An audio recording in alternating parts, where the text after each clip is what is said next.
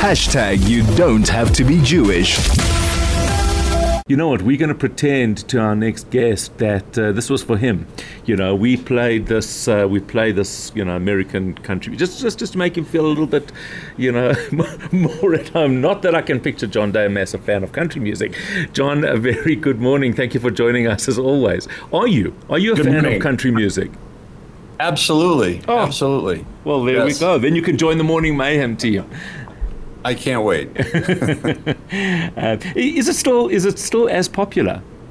Oh, yes. There's been a whole new explosion out of Nashville, the center of music. It's crossover from pop and rock country and incredibly popular, and a bunch of new interesting country artists. So I'm glad you're on top of things there. So. Well, I'm not even really sure we are, but we certainly we enjoy it nevertheless.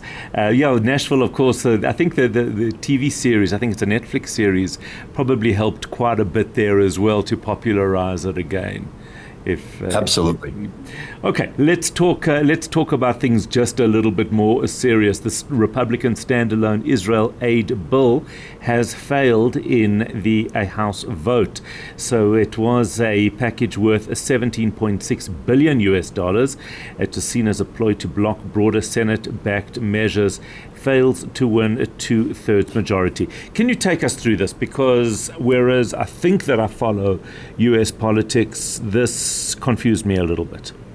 Well, I think in the end, it's still certainly a possibility that this $17 billion package is going to come through. But what you're seeing is this incredible dysfunction among the Republicans who control our House of Representatives. And you've got these factions sort of at each other's throats. There was the Israeli aid part of the package was tacked together with aid to Ukraine and money to work on the southern U.S. border issue. The immigration issue is such a bad issue here.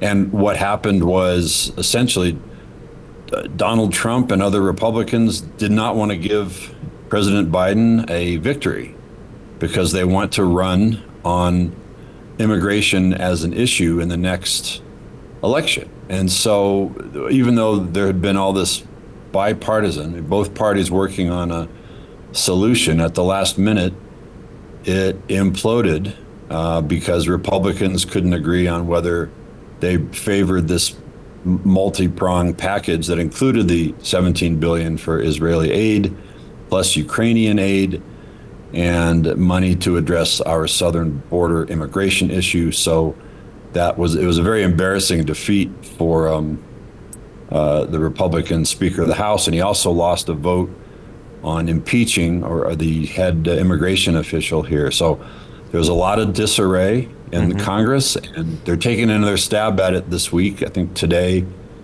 the Senate is going to keep trying to get the Israeli aid and the Ukrainian aid put together as separate packages, but I think it's probably eventually going to come through, but it's just reflecting that there's a mess here in Washington, D.C.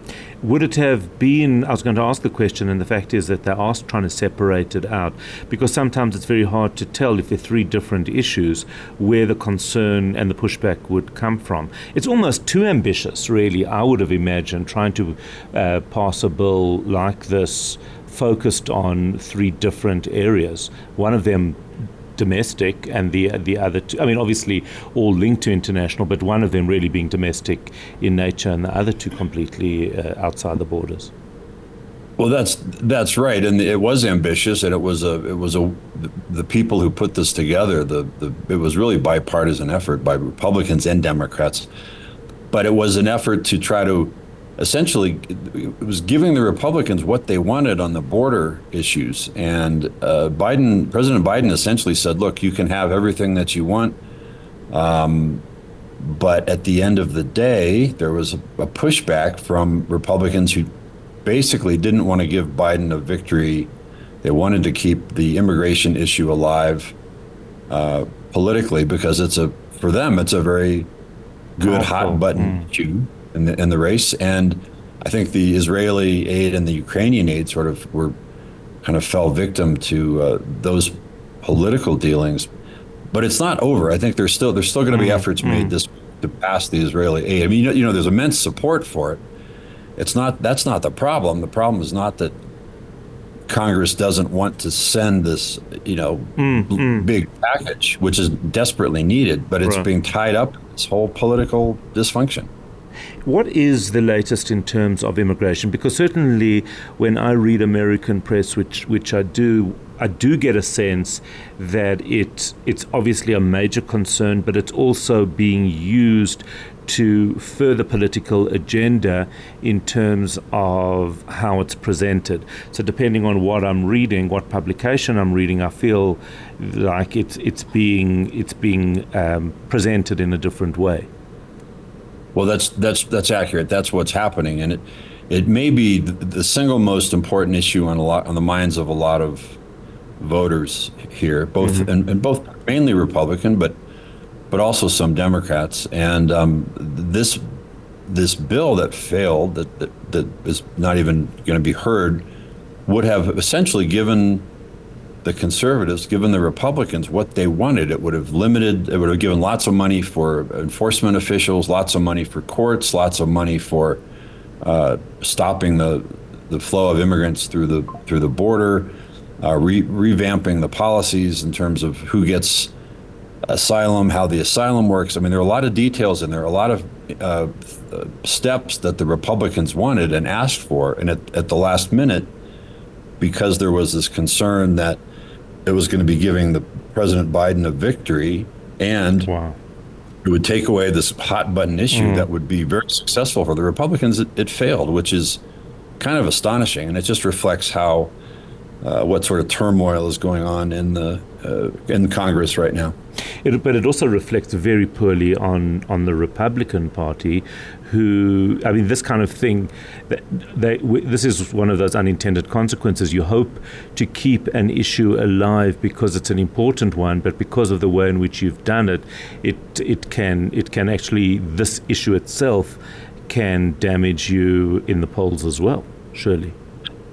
That's exactly right, and I don't think anyone fully understands what sort of effect it's going to have on voters and the election. I mean, to see there's the Speaker of the House, and actually the Knesset Speaker of the House was in Washington this week as well, and they were making appearances together. But the Speaker of the House suffered a pretty humiliating embarrassment this week because he lost these key votes, and it shows that he's not terribly experienced or competent or in control of his own place of business there. So it was sort of humiliating for this Republican, the brand new Republican speaker, and he's trying to climb out of that hole that he dug. Before I let you go, how is the race for the Republican nomination looking? It's really down to two candidates, isn't it?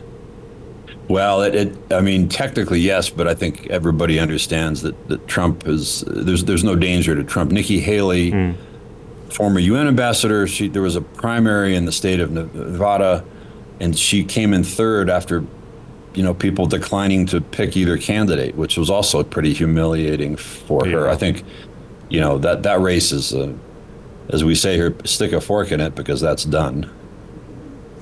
I see. Is there a chance that she's going to land up being vice president? I don't think so. I think she's for better or for worse, she's burned all of her bridges to Trump. Anytime you're the subject of a nickname, he calls her Bird Brain, and I can't imagine him. There are a lot of other people on his list, and she's not one of them. Yeah, I just wish he'd stop with the name calling. It really, I know it's his brand, I know it's his thing, but wow, I don't think it serves anybody less. Maybe it does serve him. It obviously does work for him. Otherwise, he perhaps wouldn't do it, but it's just disappointing. Nevertheless, John Day, thank you. As always, never disappointing speaking to you. Fascinating to get the sense of what is happening within the United States and within the environment there.